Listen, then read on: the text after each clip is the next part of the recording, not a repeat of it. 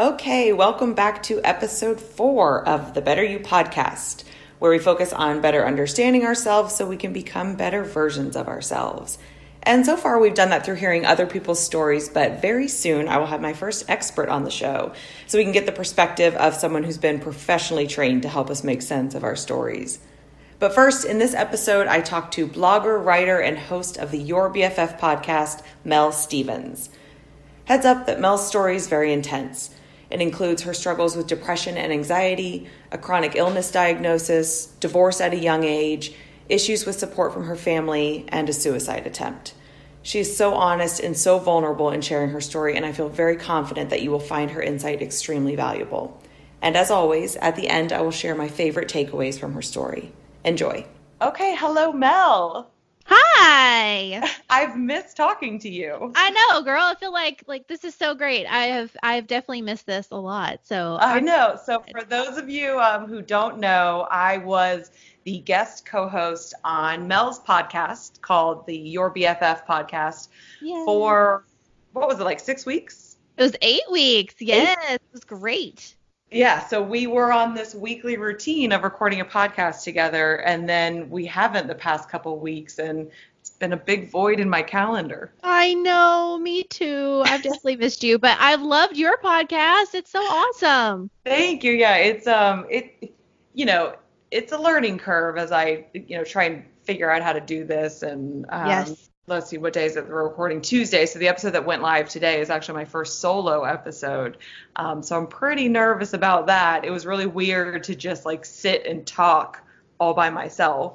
And yes, of course, I didn't really script anything out. I kind of just, I winged it. And yeah. So, I mean, it's real. So I'll give it that. That's it right there. It's real life. So... Exactly. Especially when when things don't go quite as what you're hoping when you're in the recording process. Like, I mean, I feel like there's not been one time that we recorded where something like technically or whatever did not go awry. It's real life. No, for real. But I'm very excited about this because of all the podcast episodes we've recorded together, like the first one was really kind of more focused, like you had me on as a guest, about my book. And then when we did the challenge episodes together, we were really more kind of talking about general topics. And so we haven't really taken a lot of time to talk about your story. So I'm very excited to really dive into that today. I'm ready. Put me in the hot seat, Casey. Okay, be careful what you wish for. Oh, no. Okay, so let's start with just kind of give everybody like a real brief kind of Cliff Notes bio of kind of like who you are and what you do and what your life looks like. So I have, as you know, a podcast called Your BFF Podcast, and basically it's about life and the conversations that we are having or that we want to be having with our best friends. And those topics may range from anything as serious as mental health and body image to a rousing game of fuck, marry, kill, because, that's just how we roll around here. Because these are, that's so reflective of real life.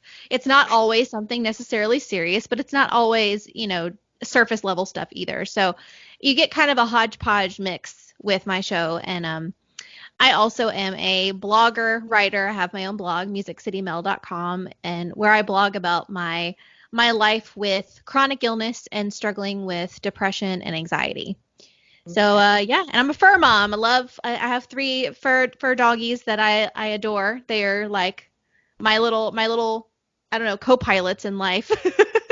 I thought you only had one. I didn't know you had a whole litter. I have a whole litter, and now I'm out here rescuing damn birds out like I'm Snow White. I'm like, this is not what I thought being a Disney princess was about. What happened? I love it. Okay. And you are in Nashville. I am. Well, I'm just outside of Nashville, but close enough. Right. How long have you lived there? My whole life. Whole life? Born and raised in Nashville? I'm a unicorn. Cool. Okay. I'm rare breed also, that I was born and raised and currently live in Jacksonville, although I did leave for like 8 years. But there's not a whole lot of Jacksonville natives still here either. Yeah. So we're both unicorns. Okay. So I think you probably know how I like to start this podcast, which is really just diving to what I think is the most interesting part of somebody's story. Yeah. And it's really kind of that, whether it be a moment or just kind of an overall chapter in life where you felt the most kind of just off and like disconnected from yourself, like whether you were really aware of it at the time or not. Like, Hmm. tell us about that moment or that time in your life, and then we'll just go from there. That was probably um well, it's a moment, but it's a very long moment because I guess we could say it started with my diagnosis of interstitial cystitis, which is a autoimmune condition. And so with the decline of my health, my physical health, the decline of my mental health also happened. This unfortunately it unfolded over a long time. This was several years. During How that old were you time, when you got the diagnosis? I was barely 20. I was barely 21, I think. Okay. Yeah, I was really, really young. And so, I mean, the way it kind of started out, they didn't know what was going on. I was going through all kinds of testing. There was, talks of it possibly being something like, cancer. And, that's a lot of heavy, scary stuff for a 21-year-old who had been recently married. Mhm. And not only was that stressful on me, but it was stressful on the marriage as well. Right. Because the guy married a healthy person, and then that's not what he got. So I know Right. that And it also says you're going to all these doctor's appointments and having all these tests and there's all these right. knowns and yeah, Yes. that's a not that any age is a good age to be diagnosed with, No. but that's a particularly interesting one because like 21 is like you're that's like the last thing you're expecting. Oh, absolutely. So it ended up that it's an autoimmune condition. So I deal with a lot of pain on a daily basis, still to this day. And I am now 35. So that's just to give you an idea of how long this has been going on. But so yeah, over the period of a few years, about 5 years to be exact, my health deteriorated, my mental health deteriorated, my marriage deteriorated. It was a lot of shedding of things. Yeah. um, and so ultimately I did get a divorce from that guy. And that was even when a divorce or a breakup is the right thing for you, it is still like it's like mourning a death to a degree, because you're mourning something that you thought you had with a person, or maybe mourning expectations that you had, or parts of Yeah. yourself that maybe you feel like you lost during that time. And so it was definitely a mourning process for me. There was a lot of therapy involved to help me to number one figure out my own part in that, because like something you and I've talked about a lot, is owning your shit. Yeah. And so I definitely started to do that. So you were how old when this divorce happened? I was 20, almost 25. Yeah, so 24, almost 25. Yeah. So that's still like that's still super young. Oh gosh, yes. Oh yes, yes, yes, yes, yes, yes, 1,000 times yes. Uh, yeah. If I could go back and tell 20-something-year-old Melissa, like, don't do that. Like, don't get married yet. You're not ready. That would be great. But alas, I cannot. So, But like, um, what did that? Because I have some friends who got married young and then subsequently got divorced young, and I feel like there's kind of a couple different ways you can look at it. Like you can look at it like, oh, okay, good, I'm still young to kind of re-enter the dating world, but I feel like that also it messes with you mentally, the fact that at that young age you have a quote unquote like failed marriage under your oh, belt. for sure. I guess kind of like what was your mental health deterioration, like what did that look like? And then kind of you add the divorce on top of that, like unpack that a little bit if you can. So that it had a lot to do with the deterioration of our marriage because I mean, it was just a rocky situation in general. He was, I think that I don't think either of us quite got what we signed up for. You know what I mean? And so, um, basically between the two things, like I just fell into this depression of, okay, I'm not fulfilling my end of the bargain. I am not good enough. I'm not good enough for him or for anyone. I fell into that kind of a dark place, and I can see both sides of that. Where it's like, okay, at least hey, I'm still young, but it is also very, very daunting to think, okay, I am only, almost 25 years old, and I didn't make this work, and somehow feeling like that is all on me and internalizing that, which Right. wasn't And good then do you, for. to re-enter the dating world, I'm sure.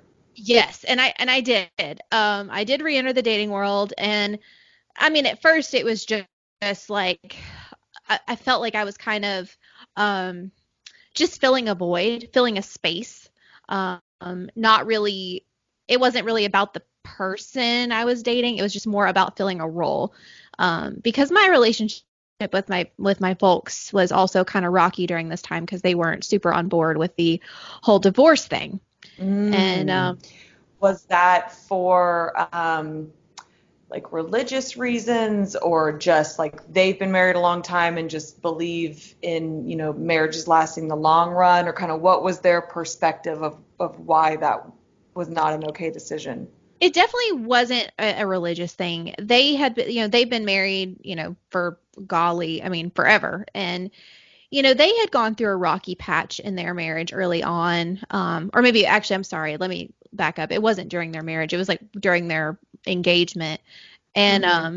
but they had worked through it. And so in their mind, it's just, well, you made the commitment, period, end of story. You make it work no matter what. And that's how they feel about things. And so they didn't understand the full spectrum of what was going on, and how, I mean, truly how unhappy that I was. And I don't want to Yeah. say that I think that they didn't care that I was unhappy, because I don't think that that's true or a fair statement, but, um, I think they just kind of thought, oh, you'll get over it. You know what I mean? Right. Like it's something that is work throughable, they Right. assume. Like it's a phase, you'll get past it. And that's just not true. And that's a hard thing when you are that age. And I mean, for my whole life, I grew up feeling that my parents knew best for me and for everything. Like I knew that their guidance was solid. And realizing how differing our opinions were about this situation showed me that that's not always the case. That they can come from a place of protection and wanting your best interests, but that doesn't mean that they have your best interests in heart. They can want it, but they don't necessarily know what that is because they're not you. They can't control your happiness. Exactly. And I think that's such an interesting point. It's kind of like from their perspective, they have your best interests at heart, but Exactly. their perspective isn't your perspective. And I think that's a very difficult thing for parents to really Yes. like grasp, because I mean, they brought us into this world and they kept us alive, and they did know like everything for a really long time. But Yes. then I feel like that age around in your kind of early mid late 20s, there's usually some kind of life incident that happens. Like yours was relationship marriage based, as was mine, where you Mhm. kind of come up against this battle of what they think is right for you and what you think is right for you, and like kind of for the first time for a lot of people it's called out that like those perspectives are very different. Yes. Absolutely. Um and so that was a hard thing. And so during this time we didn't really talk. a lot. During the divorce process? Yes, during the divorce process and just after for a little while. We didn't really talk. My How mom and I close were you with particularly. them prior to that? Ah, that's a hard question, and this is why. Um, the obvious answer I feel like would be like, oh, we were very, very close. But I realized that maybe they didn't know me. Um, I think maybe they knew the version of me that they wanted to know and that they wanted to see. And then when that didn't match up, um, then our relationship was problematic. Um, and I'm Did not saying that it was conditional, but it began to feel like it was more of a conditional love type of okay. situation, because I wasn't making them happy or proud or whatever with my decisions. Did they kind of just see a certain version of you because that's what you intentionally showed them because that's what you wanted them to see? Or like how much of it was, I guess maybe them kind of picking and choosing the parts of you that they saw versus Right. you picking and choosing the parts of you that you showed to them? Oh, I definitely think it was both. I mean, I think, that they had an idea in their mind of this is who our daughter is, and that's that. And it's finite and it doesn't change. But then on the flip side, I saw myself being very different than my family. And then I felt that that was wrong because that's not what they believed in. And so I was hiding parts of who I was, things that made me me, that really there was nothing wrong with me. It's just I'm different. I don't necessarily believe everything that they believe, and that's okay. Mm-hmm. Yeah, no, I can 100% relate to that. So, okay, so then you get the divorce and then that just kind of furthers the It does. separation. It does. Because so again, like it's one of those things where I do think you have to go through kind of a mourning process with it. And so I mean, again, I was grieving the end of the relationship, even though I knew like that was the absolute best thing for both of us, without a doubt.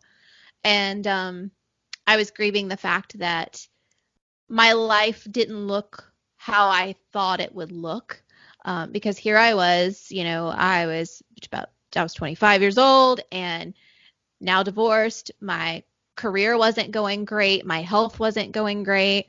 Um, I started dating during this time, which, I mean, let's be honest, that was probably a bad idea.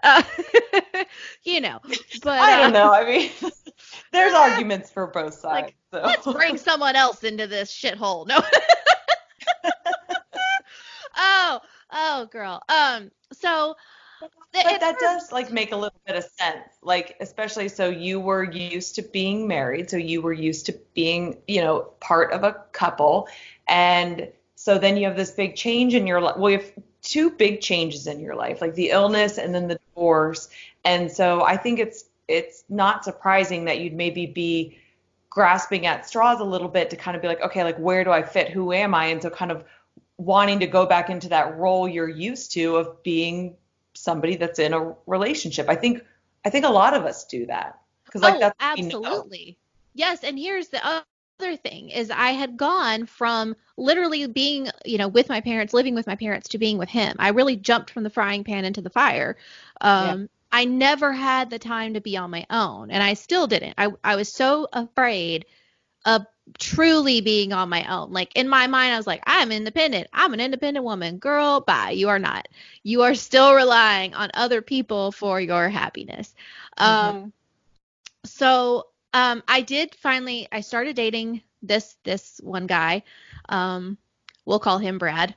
That's not his name, but we're gonna call him Brad because I need a name for Okay. him. So, um, Brad and I, like, we clicked on a whole different level than I had ever experienced before. And things got pretty serious. I really truly thought, I was like, okay, this is my person. This is him. And during that time, I was still struggling with my depression. I found out that my ex-husband was getting married.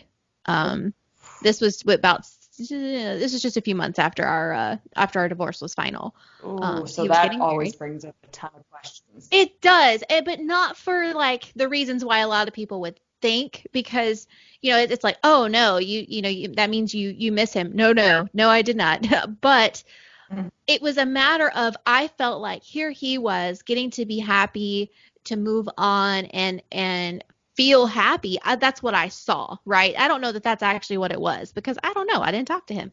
Mhm. But that's how it was perceived by me. And then I looked at my life and I saw, how depressed I was, how sick I was, that my job was hanging on by a thread because of my health, that my relationship with my family was really rocky.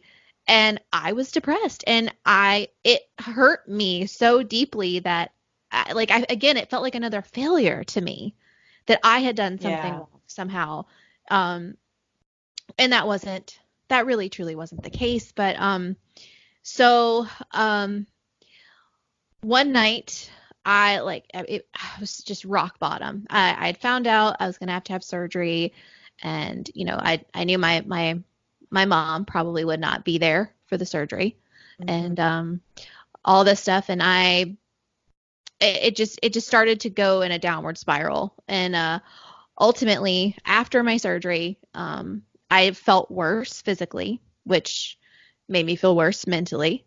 Mhm. And so one night I locked myself in the bathroom with all of the pain pills that I had, and I attempted to take my own life. And By taking just a just boatload of them. overdosing all the pills. Yep. Did you And live alone Brad, at this point? no, Brad was living with me. Okay. And so he broke down the door and saved my life. Oof. I am living today because of him. Um, so wherever he is, I will always be thankful, because he saved my life. And but unfortunately, that's not where that part ends. Like, um, he took it and internalized it, and Mm. I think he felt that part of it was his fault. And he came to me and basically said, I can't I can't do this, because I'm afraid I'm going to come in and I'm going to find you dead, and I can't live with that. And so he left. How Uh, long after the suicide attempt did that happen? it was just a matter of a few days. Oh It my it gosh. just happened, yeah. And so I went and I talked to my uncle, who I'd been very close to growing up. He was kind of like a second dad figure to me, for most of my life, and he lived nearby. And I sent him a message and I said, I need to meet with you. I need to speak with you.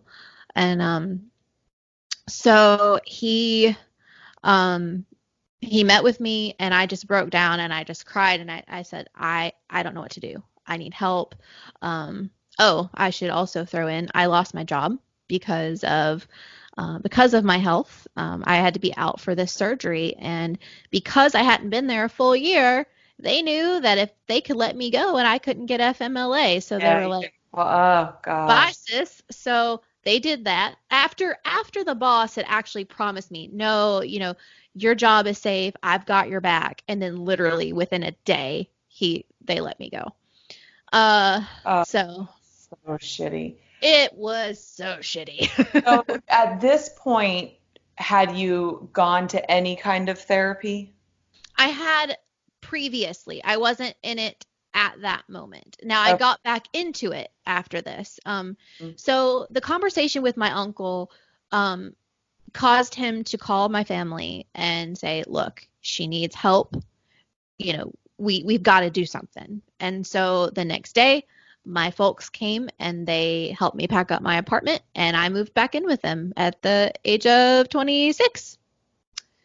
It was just wild. Oh my gosh, like, I see there's so much that goes in here that I'm leaving out things. Something else that had happened was during the time that I was separated from my ex-husband. So, to give you a span of how long this occurred over, it was we were together for about 5 years. About halfway in, about three-ish years in, I actually attempted to leave for the first time. And like we were going through the process of, separating and like starting the process of the divorce. He started dating other people. I was out there. I was like, well, I'm going to date other people too then, damn it. And so I met this guy, and we had only met once for a drink, and then I went to an event with him in the Nashville area, and it's called Steeplechase. It's kind of like the Nashville version of the Kentucky Derby, sort of. Mm-hmm. And we were it's like one of those things where people get dressed up, they're drinking or whatever, and I was drugged there, and this precious girl, we talked about this on my show, but this really precious girl recognized that something wasn't right, didn't make sense because I'd had exactly one beverage, and I was pretty much just blacked out. She drugged me by herself to this there was they have like campers and tour buses and stuff that line up, and she drugged me over to one of the buses and like knocked on the door. Apparently they let her in with me, and they were like, thinking maybe I'd had a heat stroke or something at first, and so they were concerned. They were trying to see if they could get me conscious and to get me water. Like they're like, the girl just didn't know what was going on. And so about that time, the guy and his friend, who I think had been in on it, so they came, they found her. This is all stuff I got on the back end. I wasn't aware of any of this. So they came in, they're like, no, she's just had too much to drink, which is a complete lie. They're like, no, we've got her, we're going to take her, and it's no big deal. So they took me, and then apparently the people on that bus thought it was suspicious enough to alert the police, and so they were looking for me. So I woke up several hours later. I mean, this happened over the course of about 6 to 7 hours, and I woke up in a car surrounded by cops and medics that they had broken into the car to get me out. Jeez. Yep. So needless to say, my trust in people was gone. And so the reason I backed up with that story is because that, and then Brad leaving, and the stuff with my ex and like my family, and I just felt like, oh, okay, so I can't trust anybody. Yeah, that's a lot of like hits to take in a short period of time. I mean, you get married young, you get diagnosed with a chronic illness, your marriage starts to fall apart, this incident happens, you get divorced, you attempt suicide, the person who saves you in your relationship then decides to leave, and I mean and you're only 26 at this point. Like that's a lot of traumas in a short period of time for a young woman to handle, for a young human to handle. Yeah. And I thought that there was something wrong with me, that this stuff kept happening, and I won't say that there's not a certain amount of that in there. Not that like I don't mean this in a sense of, oh, I was asking for it or anything like that, but I talk about this quote all the time, man, and it's so true, but we accept the love that we think we deserve, and I thought I deserved nothing. And so I got nothing. Where do you think that came from? Like, let's back up a little bit to kind of, what was your childhood like? Like, what was high school like? Like, why was your first marriage, like, how did you end up in a young marriage that was not a healthy one? Well, my childhood was good, honestly. Growing up, it was good. I would say I was close with my family. I was very much I guess an overachiever. I was super creative. I loved doing anything with theater and writing and anything like that.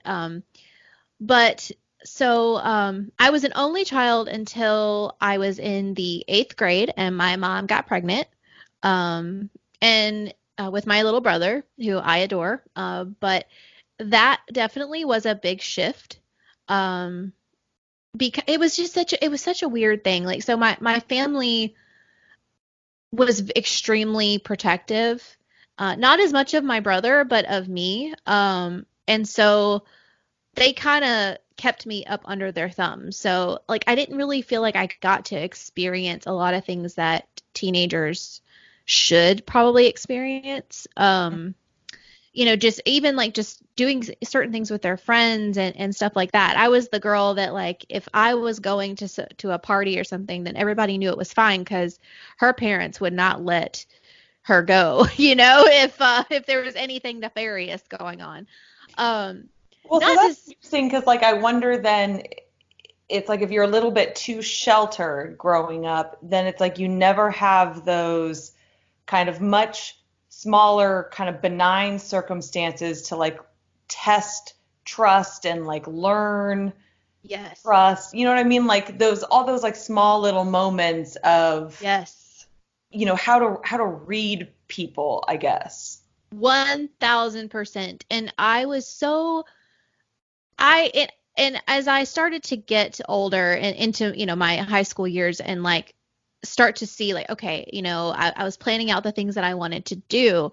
And this is why something like in your book like really hit me, because, so for example, I wanted to go to school for journalism, and that was not a thing that my family was okay with, and because that's not a real job, like, you need Yep. to do this because this is better for you and whatever. And again, they had the best of intentions, but nonetheless it suffocated the life out of me. And Hmm. so I ended up making a judgment call, and I was like, no, I'm not gonna do this. I'm gonna go to school to do nails. That's what I'm gonna do. And so, like, it was like an overcorrection.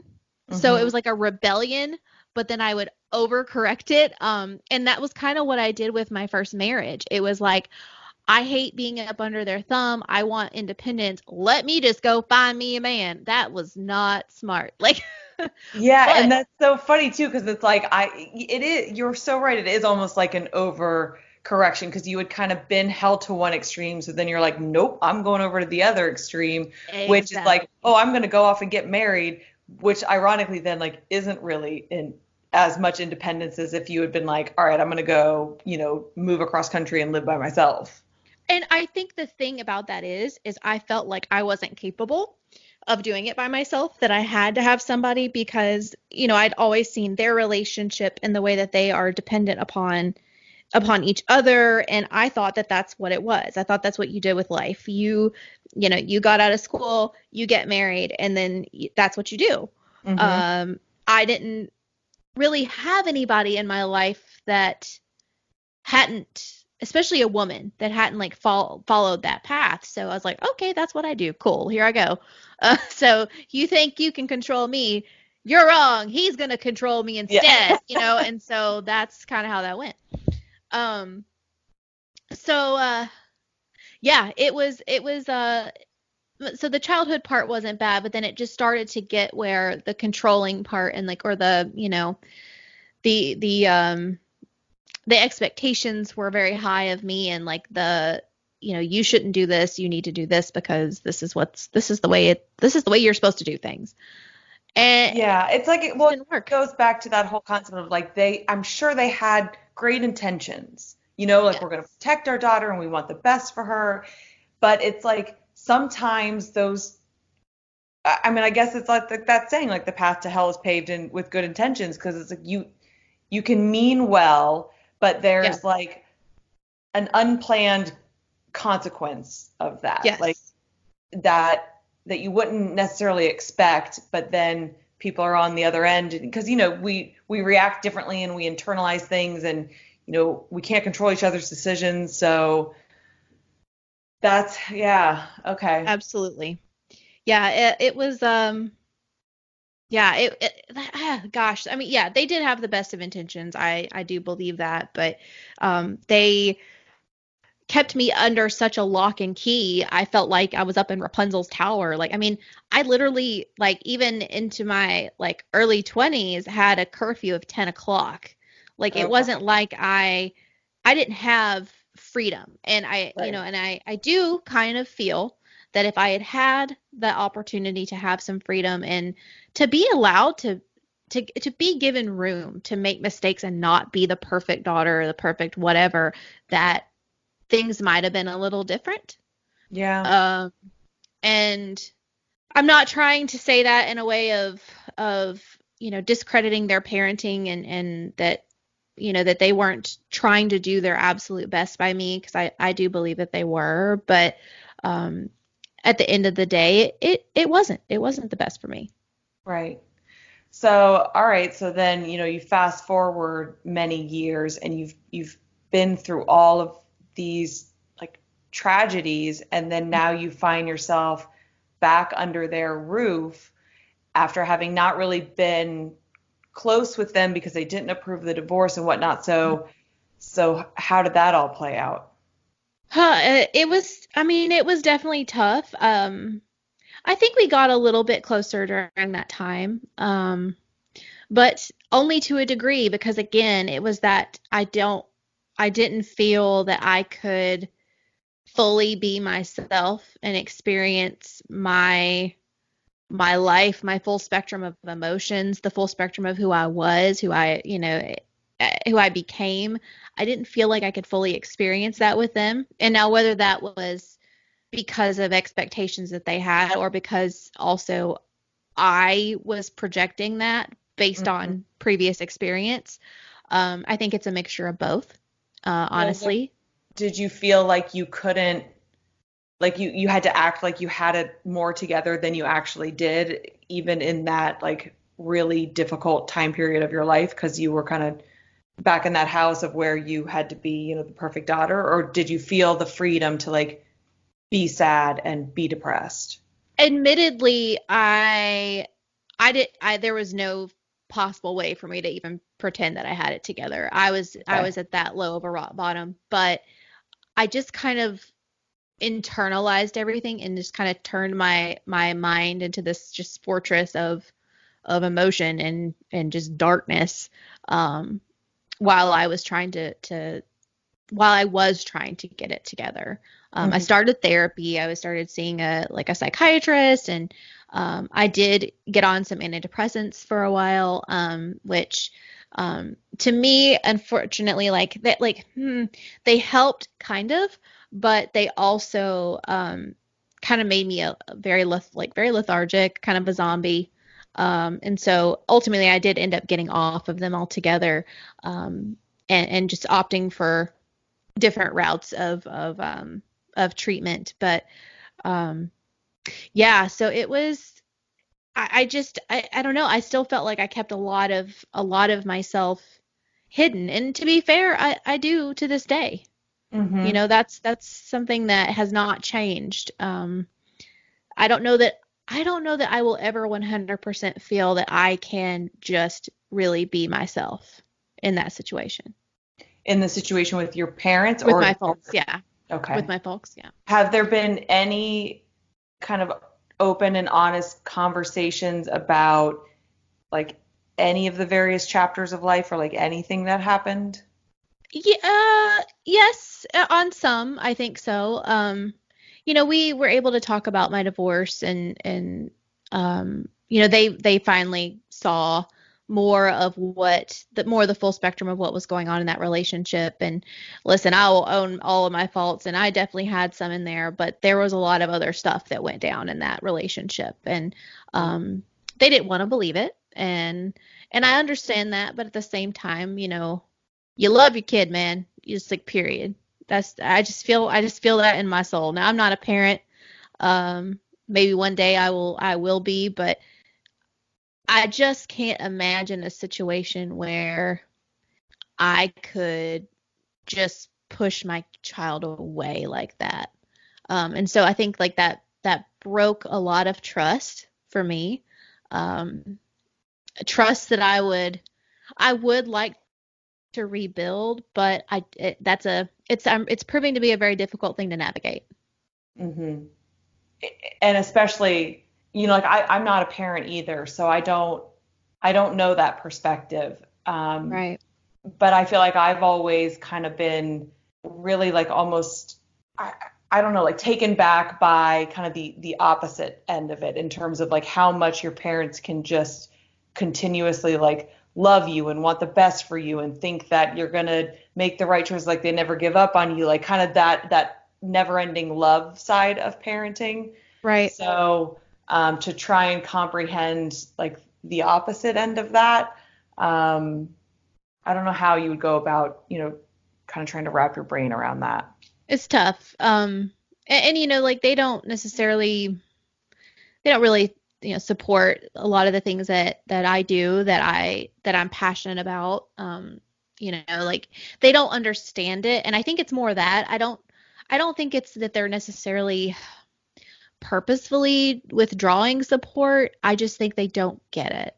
Like I have a podcast and my mom doesn't listen to this podcast. My mom tells me she doesn't have time to listen to the podcast. So, you know what I mean? Like it's stuff like that. Like they live their life a certain way and that's how they live it. And they don't understand or necessarily try to understand other perspectives and other things that are out there. And um they've And maybe it's never. also like that they don't understand how important it is to you. Because I think those are like two different things, like not understanding the interest in something, but then also not understanding like whether or not you understand how important it is to somebody else. Like I would imagine that my entire family, who I'm very close with and who I believe love me very much, like I don't know or necessarily expect them to listen to every single episode of my podcast. I think my mother will.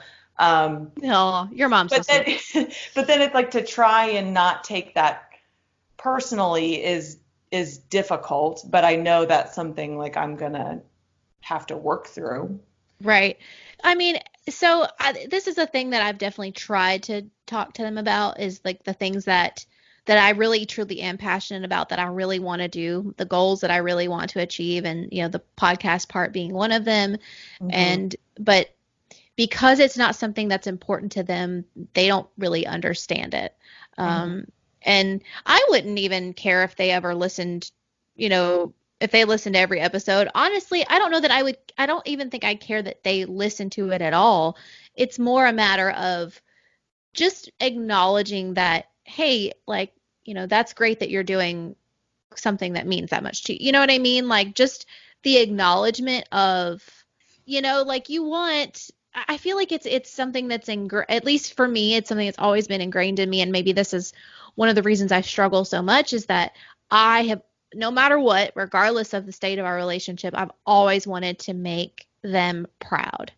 And so for them to be able to even say that much would just be like, oh, this is amazing. Like I don't know what to do with myself, but um, that's just not the case. So I do have to I have to check my expectations because they're being who they are, and I have to accept where that relationship is and what they are able to give me in that relationship. I think that's a good point that you make. It's kind of like we want support, and support can Yes. take various forms. So Yes. maybe they never read one of your blogs and never listen to your podcast, but that support can still look like when you do see them asking you how it's going and asking you what are your bigger goals and how does this tie in and like what is the strategy. And so I hear you on that it isn't. I guess that there's just support can take different forms, and you kind of Yes. just want like one of them. Exactly. I would really be fine with that. I don't expect anybody to listen to everything and or read everything or whatever, but it's just a matter of, hey, I've got your back. I'm proud that you're doing that, whatever. Like just a little atta girl would be super, but Yeah. I've had to learn to be my own atta girl. So So when you went back to therapy and you're at your parents and you're kind of trying to climb out of this hole, like what was that what was that process like to kind of sort through? And do you, like, in terms of everything you've been through, is it a matter of forgiveness? Is it a matter of acceptance? Like, how do you approach Mm. dealing with all of that so you can move forward in a healthy way?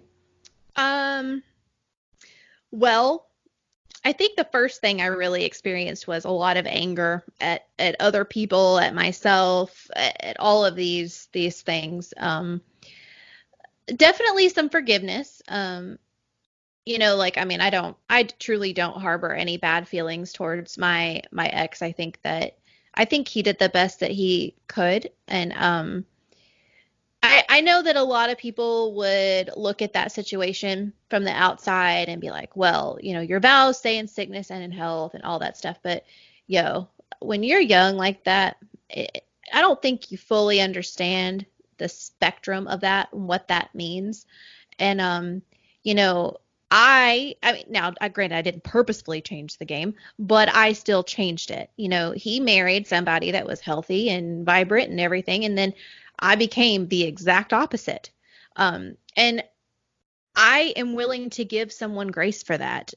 Maybe that's crazy, but I think it makes sense. I think it's realistic, and I think a lot of people will disagree with this, but I agree with you that, I mean, those vows are intense when you really stop Yes. and think about them. And I feel like, marriage has kind of just, I don't know, maybe I don't want to say it's lost anything in society today, but I don't know that people really kind of think about and reflect on like the enormity of it when it's happening. Like, you get engaged and you get married and you have the wedding and all this stuff. And I think a lot of couples, I know my mother's made mention of this because they've been married for a really long time, is it's not till like several years into the marriage that you really start to even get it, like grasp what you've like signed up for. So 100%. like at 21, like,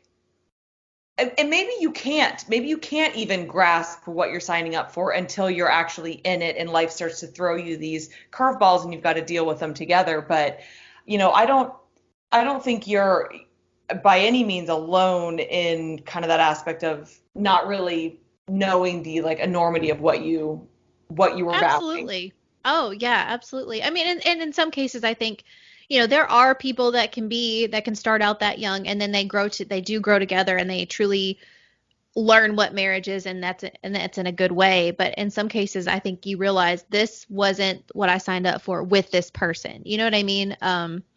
So I do think, I think we also tend to romanticize marriage. Not that there's not a romantic part of it, but marriage is, you are becoming family with this person. Like, truly thinking of it from a family perspective, and when you think about the loving somebody even when you don't like them, and Mhm. that is not easy. Period. I don't care how much you love that person. There's gonna be days that you want to set them on fire. I mean, there's just always, that's just real life. But at that point in my life and at that point in his life, we definitely weren't ready for that, and we definitely didn't want it with each other.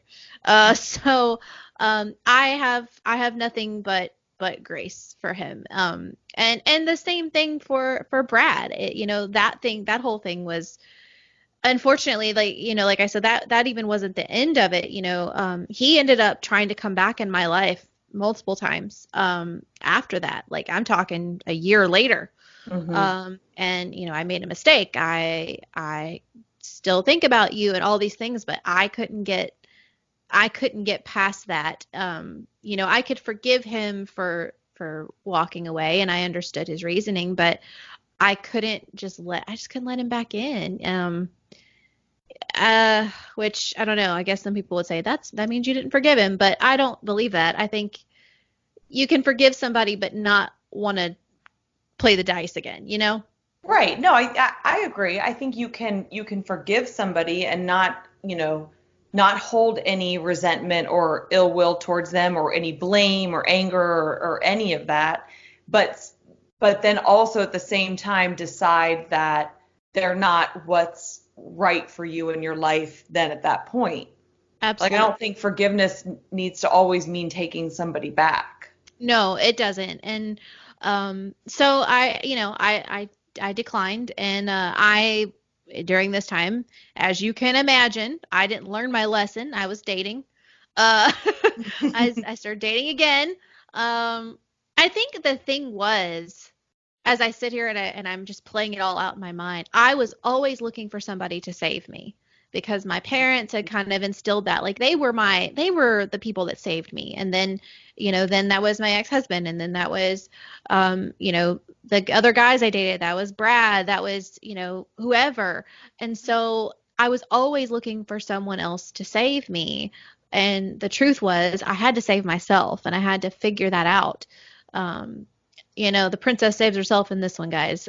So after dating, like, I mean, I dated a couple of different guys. They wanted to take the second they wanted to take it serious, I was out the door like the runaway bride, just gone. And so that was when I finally was like, okay, girl, you got to stop. You got to stop this. This isn't working. You're doing nothing but ultimately hurting yourself. It's time to take a step back. And so I took a year and just focused on myself. I was just getting right with myself, getting my shit together. I think I was still doing therapy at this point. And I was writing more, and I had gone back to doing nails again. And just trying to grow a life that was mine, that wasn't Mhm. my parents, that wasn't whoever I was dating or friends, because that was another thing that I had had issues with in the past, where I would have these friendships and I thought that I meant more to them than I did. But then when situations changed, like I was unhealthy and I couldn't go out and party with them or whatever, then suddenly I wasn't their friend anymore. So I needed to find out who I was without anyone else. See, I think, so I love that because I mean, it's as you know, very similar to my story. Like I was always upset that like, people weren't choosing me. And then I had this realization of like, Yep. I'm not choosing me. And then kind of went into this mode of, okay, I've got to choose myself. And you had a very similar thing, just slightly different of like, you were always wanting somebody, waiting for somebody to save you. And then you realize, Yes. hold on, I need to save myself, and then kind of go into that mode of like saving yourself in terms of kind of like creating your own life. And I think that's just like those steps are so important. Like identify the pattern, turn the pattern Yes. around on yourself, and then like actually whatever it is you thought you needed from somebody else, like really do that to yourself or like give that to yourself. Yes. Yes. 1,000%. And I also would love to say that it's like I had this epiphany and my whole life changed.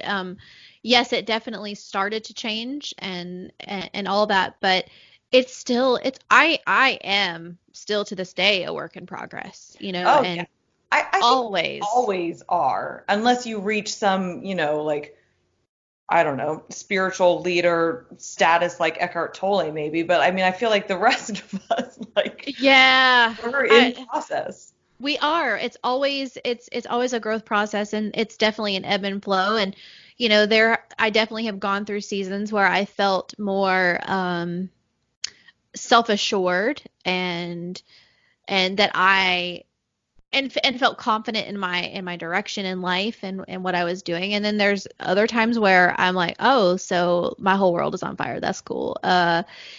And it goes between the two, unfortunately. I'd love to say it's like you just like finish this chapter, you close the book, and it's like, oh, and they all lived happily ever after. But that's just not real life, guys. Yeah. That's not real Nope. life. Ugh. I mean, I wish that would be so great. Um, but nonetheless, I did end up. I started my own business. Like after all this stuff happened, and it was my own nail business. I had specialized in like that Pinterest worthy nail art stuff, Ooh, yeah. which was something that I didn't know I could do. By the way, I'd never have painted. I am not a like I can't draw more than a stick figure. So when the nail art thing hit the scene, I was like, oh, that's cool. I bet I can't do that, but let me just try anyway. And I had a couple of clients that were like, sure, you can try whatever you want on me. Cool, let me do that. So it started with one of my first ones was gluing candy sprinkles onto a girl's nails, and then the next thing you know, a few years later, I was literally able to draw like full on portraits on these nails, having zero experience. Just like, okay, let's just try it. Wow. So I had a business. I met my now husband, got married. I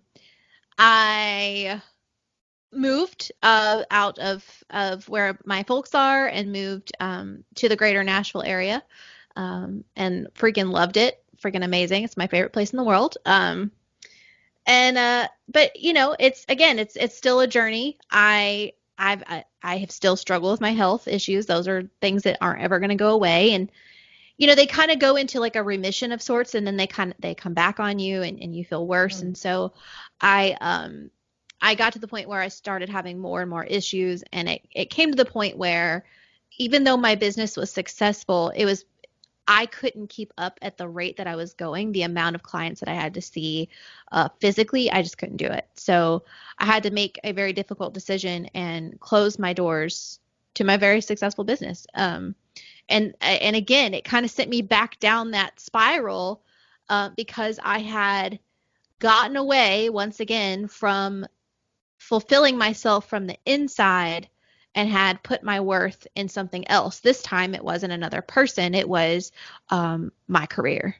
Right, but I think that's almost like part of the process. You know what I It mean? It's is. like you started super external, and then it's like you kind of start to walk it more closer to yourself until you realize it really is just like all internal. So it's like you started, in terms of other people, and then, it moved to a business, but like the business, like you created it, it was your business. So like that's closer to you, but it still isn't like within you. Absolutely. So that was a really tough time. But I ever resourceful, I asked myself, okay, how can I utilize the skills that I have, that I use to grow my business and help other people grow their businesses. And so I started basically just doing social media management and kind of content creation and out of the box marketing for small businesses and individuals. I've literally had clients that ranged anywhere from a designer to an actor in New York, and just all over the board, Hmm. which has kept it very interesting for me. But it's also afforded me the option of being able to simultaneously try to achieve my dreams of being a writer Hmm. and of having a podcast and connecting with people all over the world. I love it. So I understand like from a physical standpoint, kind of the your health and like the illness kind of ebbs and flows. What is your like relationship with that? Like how do you mentally deal with all those kind of ups and downs? Um, well, the first thing is I recognize that I am not my illness. My illness is not me. It is not my only identifier. And I think a lot of people do that, unfortunately, because like that I can't do these things because of my illness, because of my whatever. And I don't look at it like that. I look at it as I can do this in spite of my illness. Have Um, you always had that mindset, or how long did it take you to kind of get it there? took me a little bit, because for a while I felt like it had cost me a lot, but I also, to a degree, I kind of laid down and took it too. I didn't fight as hard as I could. And now I fight all the time. And it got to a point where it was like, okay, you can't, I mean, no, I cannot do every single thing everybody else can do. And I don't want to. I'm fine with that. But I do everything that I possibly can to make my life better and easier. That means, eating better for me and, physical activity and all these things. Truly engaging in self-care. And I'm not talking about bubble baths. I mean, like real self-care, like, making sure that I'm handling stress well, because, stress can exacerbate chronic pain. And making sure that I'm taking care of my physical being. If that means I need to get more rest, whatever that is, I do that. So that I can do the things that are the most important to me. I know that I can't do everything, but I can do a lot. What do you think you have, like what pieces are left for you to feel like you have fully like saved yourself? Um, hmm. Well, I definitely still struggle with I definitely still struggle with depression and anxiety, and I mean, of course, the health stuff, but um I think for me it is finally I would love to be able to get to a point where I can truly just be comfortable in my own skin. And I have days, don't get me wrong, like I have days where like, I'm like, yeah, I am awesome. Nobody can tell me nothing. But I do still have those days that creep up on me with the self-doubt and tell me that, I'm not good enough. Um, that I'm not worthy of these good things in my life. Um, and so I want to get to that point. I also want to get to a point where I can love and be loved fully to the fullest extent. And that's something that, we actually talked about. I think it may have been our last episode together. And man, that one hit me like a ton of bricks. You and your summer for self and your attacking journal prompts. No, just kidding. But Well, I think that's like kind of almost like the ultimate test. Not it is test, the ultimate proof.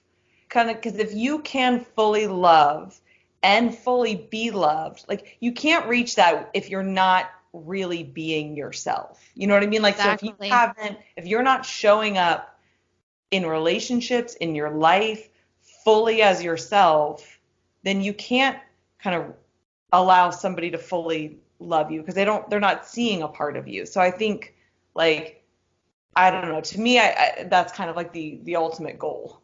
Yes, it absolutely is. And you can't, love others and be loved by others like fully if you don't give that to yourself. And Hmm. I remember when I thought that was some bullshit hogwash, woo woo stuff, but no, it's real. That is a very real thing. And um so when people, talk about having, maybe like they don't have like a great relationship or whatever, like I'm like, okay, so what's your relationship with yourself like? Because I already know for me, like that is something that I do struggle with. And again, I do have the good days, and I think now the good days outweigh the bad. But girl, don't get me wrong, like I still go through my periods of time where I do struggle and I still look at myself and say, you're not good enough, you're not pretty enough, you're not talented enough, you're not worthy of any of these good things, you're not worthy of achieving your dreams. That I still do that to this day, that negative self-talk in my head. Yeah. Um, and Is it, so do you say to yourself like that you're not worthy or that you're not able, like you can't? both, both. Um, Sometimes it'll be like I guess I could say maybe I throw myself a little pity party about, like, because of your health, like you don't feel good right now, you can't do this. And that's just not true. Maybe I can't do it today, but I can prepare and I can get ready and I can do it tomorrow or the next day. Um, so the health thing is a journey in and of itself, and I'm still learning every day things that work and don't work, that help me to feel better, physically.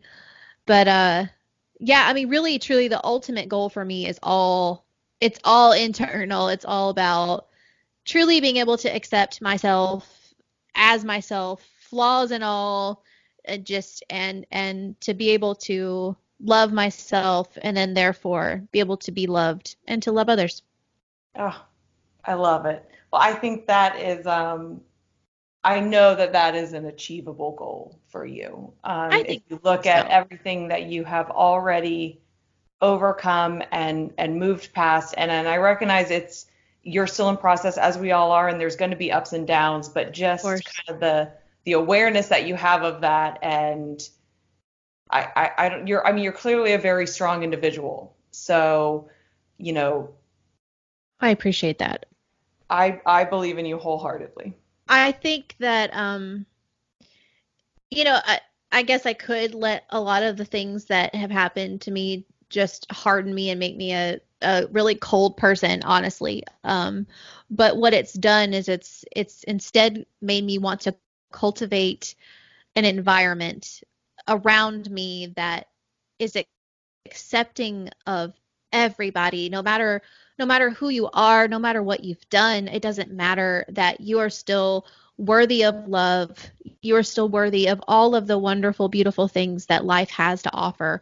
And I want to be a person that people can go to count on for that support, and a reminder that you are enough exactly as you are, and you're worthy. Oh, I love it. I think that is a perfect note to end on. So Yeah. go ahead and tell everybody where they can find you, your podcast, your writing, just all the things. Um, so you can find your BFF podcast pretty much anywhere you can download your podcasts, Spotify, Apple Podcasts, Stitcher, Overcast, all those good things. And the podcast is at your BFF Pod on all the social media, and I am at Music City Mel on all the social media. And you can find my website, musiccitymel.com, and that's where I do all of the bloggy things and writing. And um, hey, maybe one of these days I can come back and I'll have a book. We don't know, maybe. Yes, no, no, To be that's continued. happening. We will have you back on to discuss your book. To be continued, everyone. All right, Mel, thank you so much. I really appreciate it. Thank you. A big thank you to Mel for her honesty and willingness to share her story. Some of my favorite takeaways from our conversation are how we tend to hide parts of ourselves or not fully show up in relationships out of fear of how our true selves would be received or feeling like we are wrong in some way.